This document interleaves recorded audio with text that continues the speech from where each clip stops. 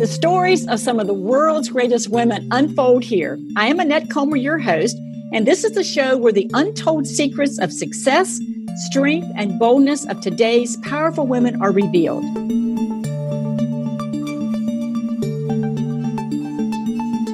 Today's woman grew up in a rough environment. The home was full of abuse and drug addiction, and she dropped out of school at the age of 17 after she got pregnant. However, being a mother was her first glimpse of what love looked like and was the beginning of a different life taking shape. She met a pastor who would become her husband and came to believe that everything works out for the good. Powerful women mentors came into her path, and her hard-driving passion to want something different propelled her towards success. She engaged in public service opportunities and eventually started her own company, which has grown into a powerhouse service offering. She has transformed herself from a self-destructive young person to a woman driven to impact others. Today's guest is walking a path to greatness. It is my pleasure to introduce you to Rebecca Contreras. Hi, Rebecca. Thank you for joining me today. Thank you, Annette. I am so thrilled to be here and just excited about the topic at hand. And thanks for having me. Yes, and we're going to have a lot of fun. I'm excited to have you share with my audience today. So we have so much I want to explore with you. So let's jump right on in. You had a mother who was abusive and a drug addict, but you learned through the years to let go and forgive her and others. Yet so many women hold on to wrongs that have been done to them, and they hold on to them for way too long. So how can a woman learn to let go and move forward? I think one of the toughest things for us is we're really hard on ourselves, Annette. And oftentimes in talking to women, I find out it's really hard for them to move their past into their future. And what I had to do is first and foremost, start at forgiveness. Forgiveness of myself for all those bad choices. And, it's easy to point the finger and say, well, so-and-so made me do it, or I did it because I was abused, or I did it because I had, a bad person in my life. But it's important for us to take accountability and forgive ourselves. For me, it was the power behind not only forgiveness of myself, but also forgiveness of my mother. My mother had a lot of issues psychologically and mentally, and also abuse issues. And I had to learn that, she did what she could at the time with the best tools she had available. And she didn't have the tools that I have today or have had the last 20 years. And so I think forgiveness of her and forgiveness of myself was super important for my movement forward. And when women, I'm going to dig a little deeper on this, Rebecca. So when women don't do that, when they hold grudges and hang on to this thoughts that, why did that happen to me? Or how could that person do this? It really does get them stuck, doesn't it? I think, there are really two ways of getting stuck. They're stuck because you play the blame game, right? So you begin to get stuck because you're blaming this or that environmental issue or this person. And then you're stuck because you put yourself in the situation and you can't get past yourself. And so for me, it was both, right? So I had to learn not only to get rid of the blame game and stop pointing the finger of why I was making the bad choices, but I had to get past myself. And sometimes it just starts with strict ownership of the issue, right? So I'm going to own my mistake. I'm going to own the fact that I chose to make a decision and got myself pregnant. I mean, that was my choice. I chose to make that bad decision and not use protection, and I ended up pregnant. Granted, I was looking for love, and I felt gaps in my own personal journey in terms of wanting love from a man. I never had a father in my life, father figure. But I had to own that. I had to own that choice. The other thing is getting yourself in a position where you're stuck in quicksand and you find yourself sinking slowly and you don't know how to stop the sink. It's understanding that in order for you to stop the sink, you're going to have to make a step to pull up. And sometimes that means grabbing somebody else's hand who can pull you out of the quicksand. For me, it was about my mentors and choosing to get people involved in my life and share my dirt with them and help them understand where I'm coming from, but asking for help and reaching out for that help. And sometimes it's hard for us as women to even take that first step and ask for help because we're ashamed or we're dealing with, shame, or we're dealing with insecurity, or we're dealing with doubt. And for me, it was about taking that initial step to reach out and ask for help. Now, that's brilliant. And that initial step doesn't really kill you. It actually starts to propel you forward. Right, right. I find that unforgiveness and holding on to unforgiveness is really death for yourself. Yeah. It's emotional death, it's spiritual death, it could be physical death, right? Because there's a lot of science behind unforgiveness and what it does to the body in terms of the ill and the effect on the body physically. So for me, unforgiveness was death, and I was done with that. I wanted life. Yeah, absolutely. All right. So this rolls in beautifully to the next question. So high performance women are their own worst critic and often beat themselves up for failing at even small things, Rebecca. So how do you handle failure so you don't get stuck in a negative self-destructive cycle? So for me, the first step was to learn to fail and be okay with failure. We're going to fail. Even the greats, the men and women of greats, there's a long list of failures. You look at Abraham Lincoln, and you look at some of other founding fathers, and even great CEOs that started companies that failed and filed bankruptcy. Whether it's, failure that is visible or invisible to the public eye. A lot of my failures were visible to the public eye, right? So, and most of the time, you have to be okay with that failure and embrace it as an agent for change and for positive movement forward. So, for instance, and I'm a driven personality. You and I are both type A, very driven, and we don't like to fail and we don't like to lose. We're in it to win. But sometimes we have to lose in order to learn that life lesson that really is the catalyst for that next step forward. And I think women, because we're in a society where there's certain things are expected of us that are not expected of men. There's a double standard in a lot of sense. Sometimes we don't want to fail and we don't want to fail publicly. But for me, failure has meant success. There's a great book out there by John Maxwell called Failing Forward. It's learning to fail forward in life and not backwards, and understand that there are things you can learn from that failure. And there is really no growth without hardships and such, is there? Correct. So I always tell people, look, I am the woman I am today because of my past. I've had people say, hey, if you could go back and do it over again, would you do things different? Well, of course, I would probably take a different approach to my life and make some steps, stay in school, for instance. But, I am who I am today because of my defined failures of my past. And they shaped my character, Annette. There's a lot of character that comes from failing, and failing with the right attitude, right? Not failing to self-flagellate and beat yourself up because you failed, but really failing with the right attitude that for me, it's not about where I am today or where I've been, but it's where I want to go. And it's understanding that failure is going to strengthen my core as a woman.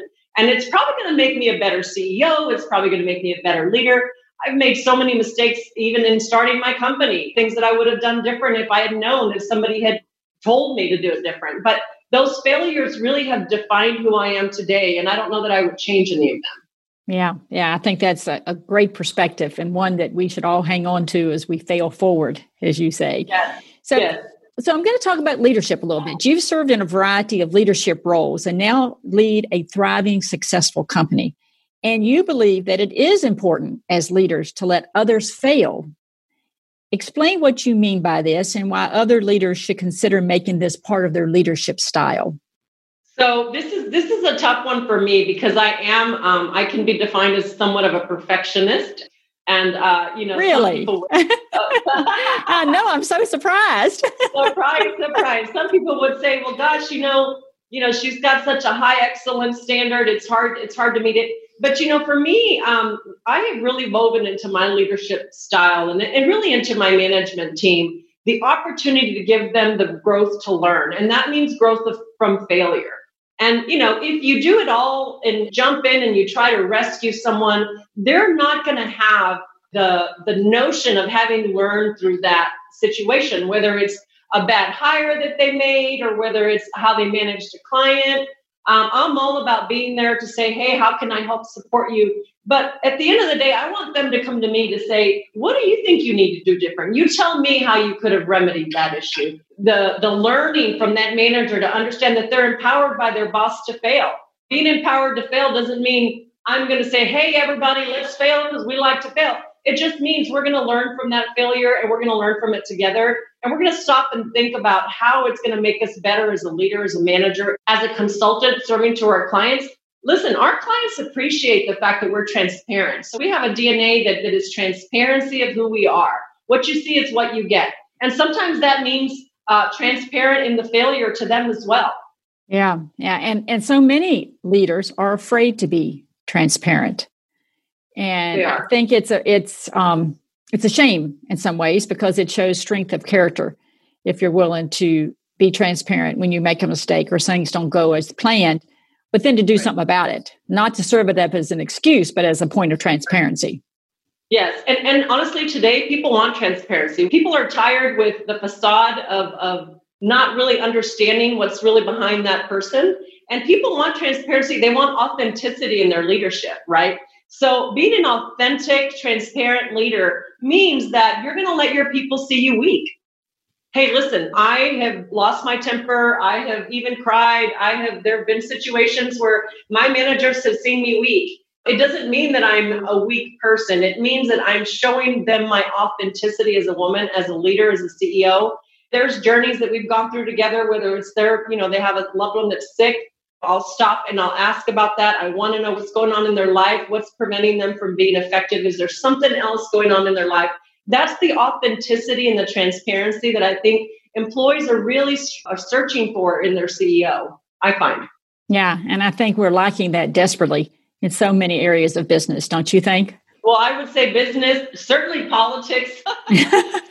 Every area of the culture today, I think, lacks that authenticity. So where I can bring it, realizing that I'm only one person, but I can change the sphere of influence that I have and bring it where I step. And that's really my goal. Well, and that can create a ripple effect, can it? It can. That's what we hope for sure. Absolutely. Absolutely. You mentioned men. I'm going to go into that arena for a second. Society certainly does not view men and women leaders the same.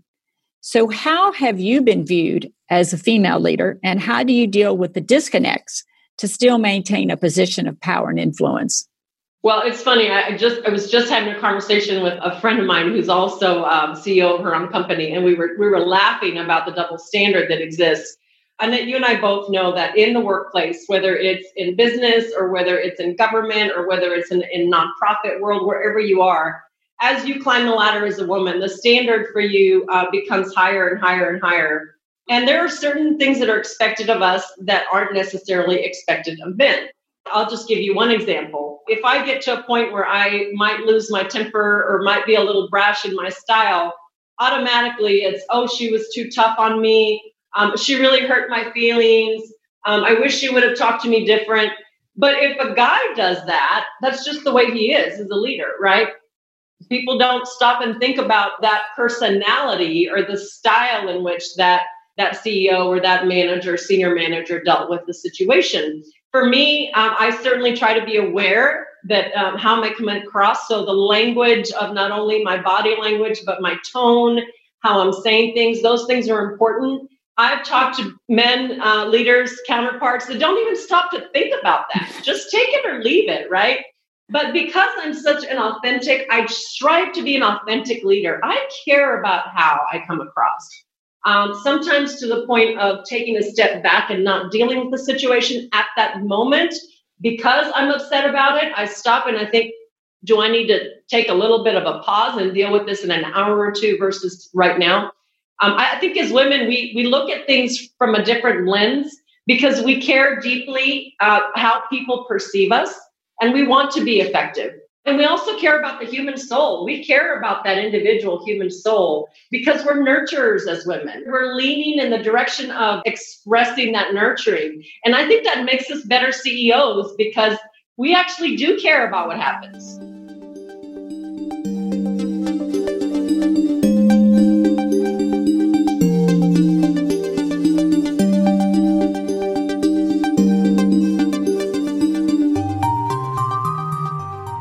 Yeah, I think you're exactly right.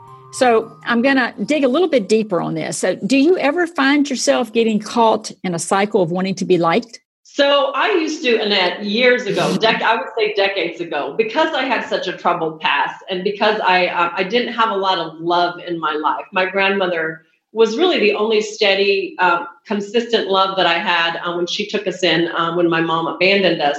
And I really got a lot of love from her, but there wasn't a lot of love going around for me. I grew up with a tremendous insecurity, and insecurity breeds the need to be liked. It just does. When you're insecure about yourself, you care what people think. And so I would say in the first 15 years of my career, I really cared a lot about what people thought. I didn't want them to know my past. I didn't want them to know that I was a dropout. I didn't want them to meet my mother and know my mother because I was embarrassed of her. And she did actually clean her act up many years later. And we had a great relationship. But I still didn't want them to know her because I was embarrassed of her.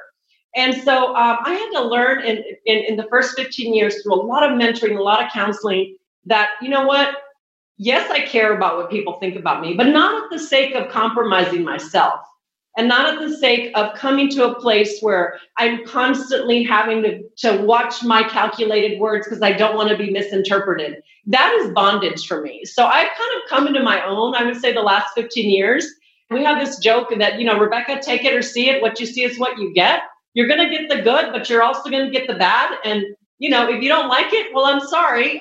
Certainly tell me you don't like it. I want to know. But I'm not going to change my DNA of who God created me to be. This is who I am. And again, it goes back to my upbringing and also what I've learned from my past and all the many mentors that have helped shape Rebecca. And I kind of like Rebecca. I didn't always like Rebecca, but the last 15 years, I've really come into my own skin. And something you said that I really hope that those listening and watching hear, and that is when you get past worrying about whether people like you and what they think of you and all that, there is a sense of freedom in that.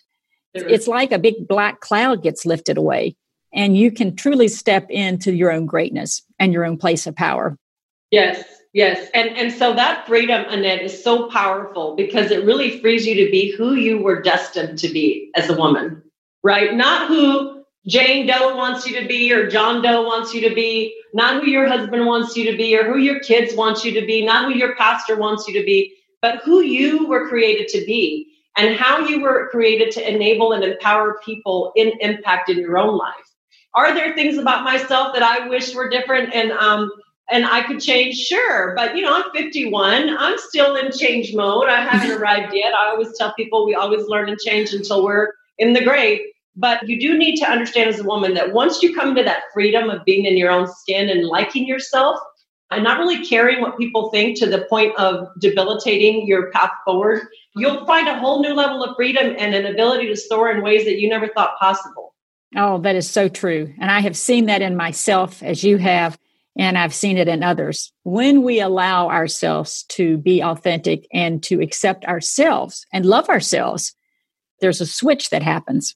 There really is. The creativity is there. The boldness is there. And nobody's going to love you like you love you, Annette. Nobody is going to love you like you love you. Certainly, I have wonderful people in my life. My husband of 30-some years, my kids, they all love me and they all accept me. But I need to learn to love myself the way I need to be loved. It's hard to communicate that to someone else who is not you. And so women need to just love themselves and love what they bring to the table in terms of their skill set and the tools and the talents that they have to bring. And once you get into that comfort zone, you find people even begin to view you differently. Well, and I'm going to just add one more thought to that. When you learn to love yourself, you need to take care of yourself as you would somebody you love, because I see that with women all the time. They take care of everyone else except themselves. They don't set a very good example, and it's really selfish in some ways because they're not setting a good example for those around them that they love of how you should love someone. Right. And taking care of yourself is holistic, right? So it's physically, it's emotionally, it's health-wise, it's mentally, it's taking time for yourself. I have my me time on my calendar. I block my me time and nobody disturbs that. And that's important to value yourself enough to have me time. Yeah, I do the same thing. So all business leaders like yourself and like myself experience loss and disappointments. And certainly the most successful ones move on quickly. So what is your process, Rebecca, for handling disappointments so you don't get stuck in analysis paralysis? I'm told by my managers that I have a very quick decision point. There's not a lot of analysis going on with me. Now, I am analytical in the sense that I want to know exactly what the data says. I want to understand the issue. I don't want to make decisions off the cuff where I don't have the data. But Annette, I'm dealing with a situation right now with the client. We're in analysis paralysis, and I've got to jump in and help get the team unstuck. because we've been going over the same issues again and again and again with the client that is incredibly difficult, and he's dug his heels in. He's got that machismo type mentality, and I'm coming in saying, stop analyzing him, just move forward and let's affect the change needed. And even if it means you make a decision that that person doesn't like, at least someone made a decision. I had a project manager that recently came to work for me. She's been with me about 8 months. She said something to me that was so powerful. She said, Rebecca, I have been in consulting for 20 years, and I've never worked for a CEO that it literally sometimes takes them minutes to make a decision. I've had to go layer after layer after layer. And all I do is tell you the problem. And you're like, what do you need from me? And you make the decision. Now, granted, with that comes accountability, because you might make the wrong decision, right? You may not have enough tools. But over the years, I've learned how to ensure that I have the right data, the right insight, and the right analysis. But then I just make a decision. And I say, hey, listen, jump off the cliff, make the decision. If you made the wrong decision, then you're going to own it and you're going to live through it. But at least a decision is made. I think, especially as a business owner, we're growing very fast this year. We'll grow 17%. Last year, we grew 25%. 2021, I'm projecting a 20% growth. And for a small business, that's a lot of growth happening all at once. We're not going to grow like that if we can't make agile decisions that are informed and methodical, but in an agile way that helps tool the right people at the right time.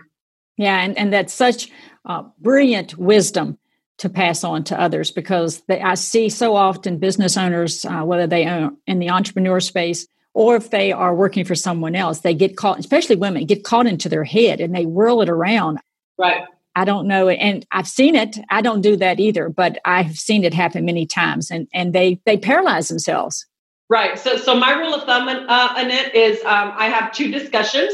And after the second discussion, if I can't make the decision at a third point, then something's wrong. We have 3 and 4 and 5 and 6 strategy sessions to talk about what it is we need to do. Let's get the understanding once. Let's get a deeper understanding twice. And at the third point, let's make a decision. Yeah, I think that's good advice. Good advice. So these days, Rebecca, you are driven by the need to impact, and even told me this is your reason for living. So how does having such a strong sense of purpose impact your company and its success? Well, so when you grow up the way I grew up, there's a lot of lack. I grew up in abject poverty, Annette, and having to worry about whether or not my utilities were going to be on or off, whether or not we'd have food.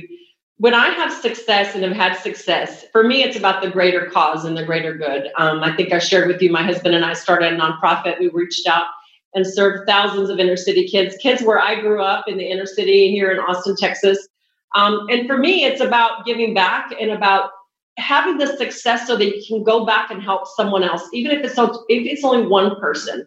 So I often liken myself to being that one person that somebody decided to help through that welfare to work program that I participated in, that ended up working for a woman named Ann Richards, who's very famous here in Texas as the first woman governor. And, I was through a welfare to work program. And so somebody impacted me. So shame on me if I have success and I don't turn around and find people and lives to impact. And for me, there's 2 types of impact. There's impact in your business and the people you get to mentor and employ and empower and give jobs to, right? Make payroll, families that are impacted by the ability for you to give them a career. And then there's impact in the community and the philanthropy that we do. We have a dual approach to our impact, my husband and I, and we've always committed to giving back in the community because there's so much need. Listen, if every CEO that owned a company got involved in community impact, whether it's philanthropy or whether it's mentoring a young man or young woman, imagine what the world would be like today if all of us did our part.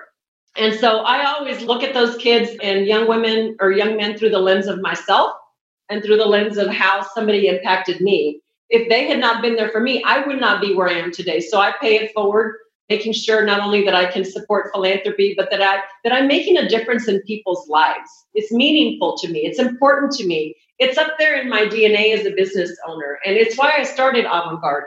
I was a government worker, W-2. I had a great government job. Then I went and worked for another company, had a great 401k and bonus program, making a lot of money. And I went from that to zero to start my business because I knew that in order to create generational wealth for impact, I was going to have to be a business owner to do it. And that means being able to give back. My goal in the next few years is to give $1 million away, and I'm going to do it. I've set the goal, and now it's a matter of, putting the path in place to ensure I can achieve that. I have no doubt that will happen. No doubt in mind. And that'll touch a lot of people's lives for sure. So, Rebecca, is there anything about your journey to greatness that we haven't covered that you'd like to share with other women? The only thing I would like to say that is super important is do life with those that you aspire to be like, right? So if people in your circles are people that are looking up to you and you really don't have a line of sight to look up to someone or people or individuals, you're really going to plateau of where you can go. When you achieve success, like the women that you've interviewed in this podcast, so many great women that have great stories that have achieved so much.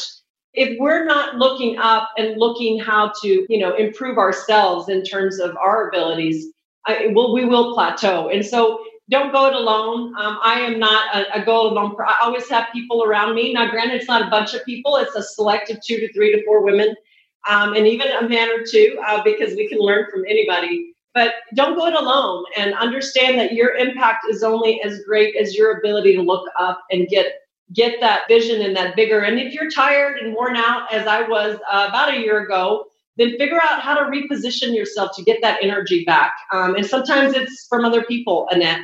For me, it's about the energy I glean from my faith, from other people in my life, from my mentors, and from my family. Yeah, and that's a great way to close off what's been brilliant wisdom throughout this entire conversation, Rebecca. Thank you so much for taking time out of your company and all your other responsibilities that makes your plate so full. Thank you for coming and sharing your wisdom with all those listening. Well, thank you. This has been fun, and I appreciate all you're doing to just give a platform to so many women to tell their stories. So thank you for having me. Yes, and Rebecca is another great example of how women are challenging the norm, making things happen, and demanding their own greatness. So join me next time on the World's Greatest Women Show as another powerful woman's story unfolds.